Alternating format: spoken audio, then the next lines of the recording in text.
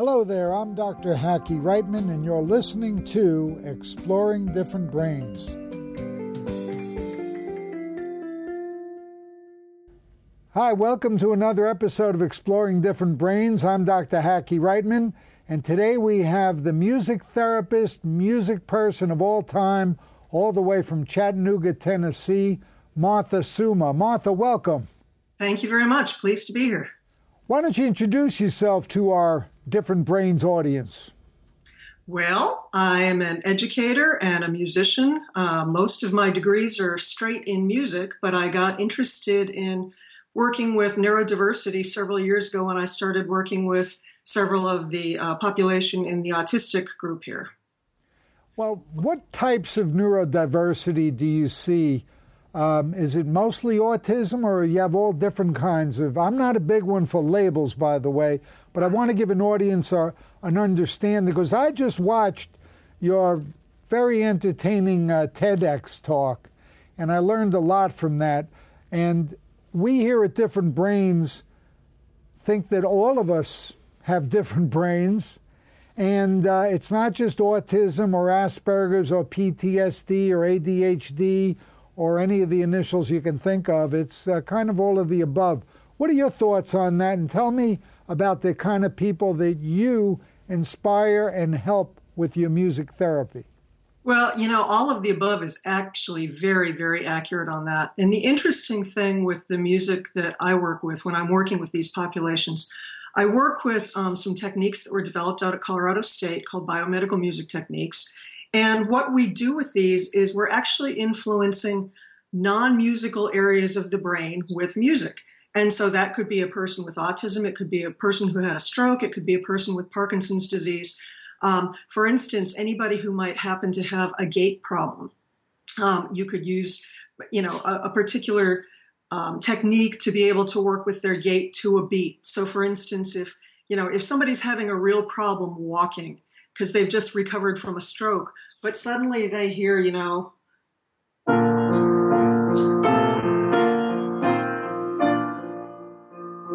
they're going to start to say, oh, a beat, I can walk to that. Now, I have worked with children with autism who have a gait problem. I've worked with people with Parkinson's who have a gait problem.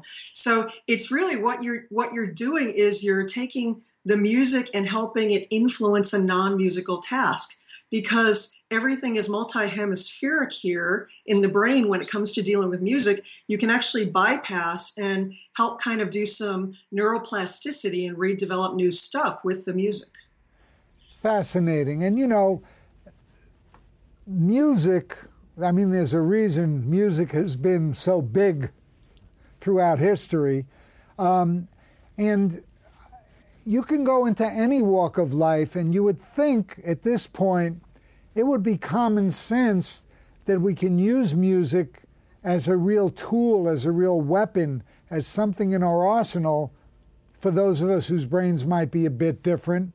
And yet you're running, it seems sometimes that you're running, but people watch it and go, what an aha moment. You mean music really can affect how your brain gets wired? It really does. And, when you stop to think about it, intrinsically, we have rhythm going on in our body all the time. We have a heart rate going, and our gait usually simulates what is happening with our heart rate. And so, we have this internal beat going on all the time. And then when external auditory music is added to that, the body can do just amazing things with it. And it's not only motor, it could be speech, it could be cognition, it could be a number of any things. Well, it's something I observed over many years during my pro heavyweight boxing career, that many of the champions could only train to music, either when they're jumping rope or when they're hitting the speed bag, anything. And it is that connection, and we forget the way God makes your brain. You got the computer up here, and then you get this big cable called the spinal cord goes down, and then that gives off wires, and everything is enriched with this whole wiring network. And if we just would grasp that neuroplasticity exists and you can rewire things, That's then you right. open up a lot of doors. You open That's up a right. lot of doors.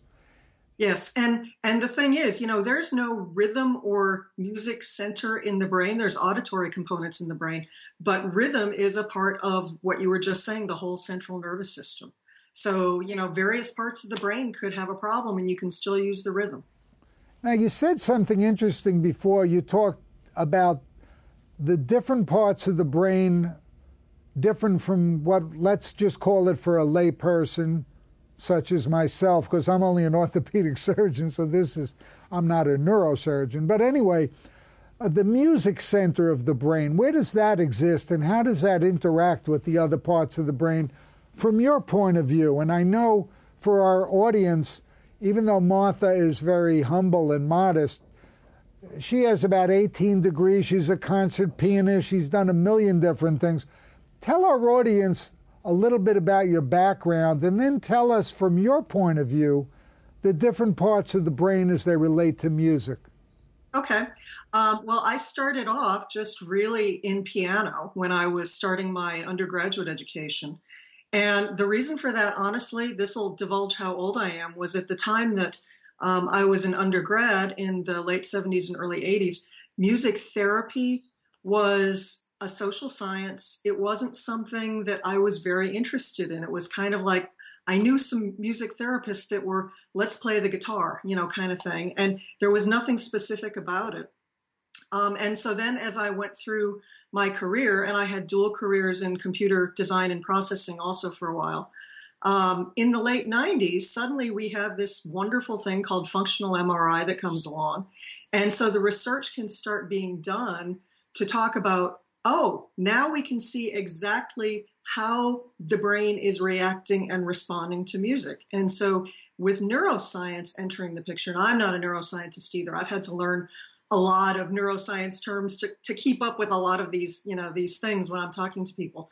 But neuroscience really made a big difference with being able to prove the evidence-based and research-based processes. So what they've really found, the brain actually, and again, it's really, there's not a musical center in the brain. It's all over the brain. Music responds in many areas. And so you can basically take a part of the brain like speech. And when you're dealing with a person who has lost the ability to speak, and yet they can still sing. An example of that would be Gabby Giffords, who, was the congresswoman who was shot, and that was horrible. But she learned to regain her speech through singing because it is multi-hemispheric. She was able to sing around the damaged part of the brain and redirect the neural networks. So there's really most of the neuroplasticity in the brain, I think you can work with stroke, with autism. There are certain things such as Parkinson's disease that are just degenerative enough that you cannot do neuroplasticity with. There's a breakdown of a part of the brain called the basal ganglia, and you can't fix it. But you can make quality of life better. Give them an iPod that has a beat going to it, and suddenly instead of having that stutter to the gate, they'll just keep walking. They won't get to a corner and not know what to do and just kind of freeze. They'll keep walking. So there's just so much that music can do. Speaking of Parkinsonism, we're going to be interviewing my friend Rashida Ali, who's devoted a lot of her life to Parkinsonism, Muhammad Ali's daughter. But there are some boxing training programs now, such as the Rock Steady at Gleason's Gym in New York for Parkinsonians, where it's incorporating rhythms, but it's incorporating the movements selectively to get the patterns going and to overcome. Now, singing also has been known for stuttering. Yes, yes. And Tourette, so it overlaps. Now, what is the name of your not-for-profit organization?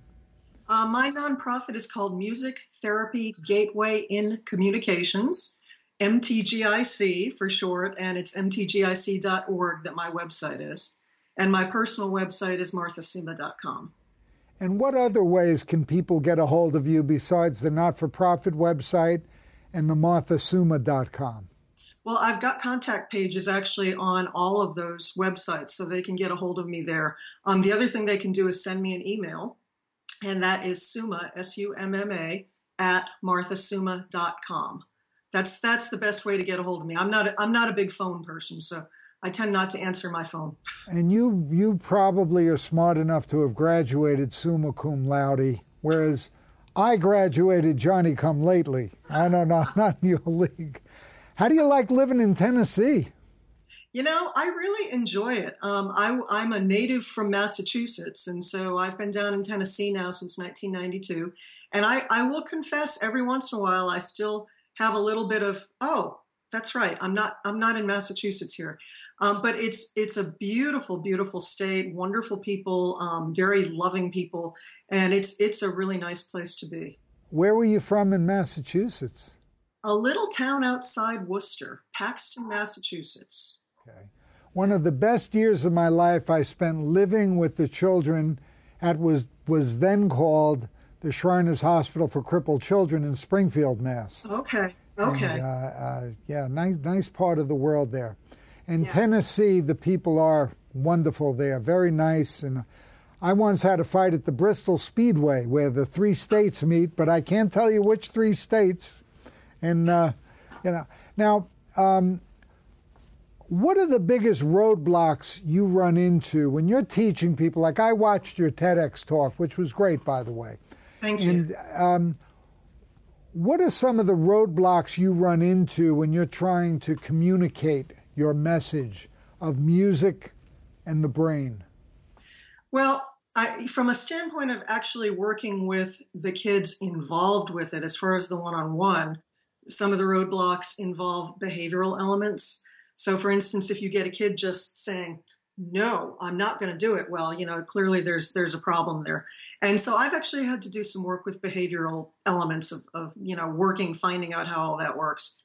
From a corporate standpoint of the problems, honestly, a lot of it has been that I think the background of a lot of this in the 90s and going into 2000s was everybody was saying, I'm doing my own thing. I'm doing my own thing. You can't do what I'm doing. And I've come to the point now of realizing that, you know what? I don't care how much I know. A neuroscience person is going to know more about the brain than I do. And an educator is going to know more about behavioralism than I do. And, all of this, the music therapists are going to know more specific on the techniques than I do. And it takes all of us working together. I've gotten to the point of realizing. And I think we're just getting there. I think, people are realizing that, oh, okay, just because such and such isn't a physical therapist, well, we could incorporate that into the physical therapy session. And breaking down the walls of domains and really having people work together, I think is the big thing right now. I think what you just said so eloquently is a big takeaway for me. And it really goes through the whole neurodiversity community. Why can't we all just get along and work together and use what the others who are tilling in their field can bring to us all together and share that? And that is actually what we're trying to do at differentbrains.com. And we would welcome any blogs on music therapy you'd like to write, because you've clearly devoted your whole life to this. And it's amazing, from everything about music to it makes so much sense to you and you are able to articulate it, how it is in the brain and how all of our brains can benefit. Yes. And even neurotypical people can benefit from music. I mean, the growth of that music has in the brain of neurotypical people is astounding also, because, you see they've done a lot of experimentation on musicians to see what's going on in the musician's brain in order to get all of this research done, and found things like the auditory and the motor components of the brain tend to hardwire in musicians. So that, I can be looking at a piece of music, not hear a thing, but I'm hearing the music in my head. I'm hearing it internally. So you have all of these changes that go on just by the simple act of working with music, with all different populations. Can you give our audience just an example of 2 of some of your most memorable cases? Well, and one of my real memorable cases I actually talked about in the TED Talk, and it was a little girl who was born with, just all kinds of problems. Her mother was a drug addict, and she had hydrocephalus, and she was considered legally blind deaf, and she just had a host of problems. But her physical therapist, when she was 3 years old, called me up and said, hey, Martha, can you come down here and look at this? And I went down, and this little girl, they had found an old piano there, and this little girl who couldn't see and couldn't hear sat down and started just finding all the F's on the piano, which, there's a lot of different notes on the piano, and to be able to just pick those out, and it was astounding. And she very medically fragile, but I was able to start working with her a couple of years later, and she did amazingly. But it was like her cognition growth spurt was so wonderful that all of a sudden she had a seizure. It was awful for all of us, and they put her in hospice. And she was 6 or 7 years old at this point, it was just devastating. And her doctor said, well, there's nothing more we can do. Well, what caused the seizure? What really happened? Well, they found out her oxygen levels weren't really doing well. And so is that another missing piece? Or is it because she sits like this all the time, and so she's not getting all the air she needs to get? And so the doctors gave us permission to work with her. And we had her playing drums. So she had to reach out and open up, expand the chest, all of this. We had her playing the harp. She had to reach out and do that. We had her starting to sing. And the singing was astounding. The singing seemed to open everything up. And the more she sang, the more her oxygen levels came up. Her oxygen levels came up finally above 90%. Then they came up above 95%. The girl was out of hospice. She's still medically fragile, but because she was singing and she was doing all of this and getting all of this wonderful capacity going, it saved her life. The music literally saved her life. So, it can really do some amazing things. It really can. Well, that is a great and heartwarming story. And on that note, I think we're gonna finish up here. This has been a great and educational experience for me here. And I want to thank you for coming on Exploring Different Brains. We've been talking with Martha Suma, and you can get in touch with Martha at marthasuma.com, and also through her organization. Want to repeat the name of the organization, Martha? Sure. It's Music Therapy Gateway in Communications, and the website mtgic.org. Okay, that's great. Thank you so much for taking the time to be with us, Martha. It's been great. Keep up the great work you're doing there in Chattanooga, Tennessee. Thank you very much. Thanks for having me on. For more information, visit us at differentbrains.com.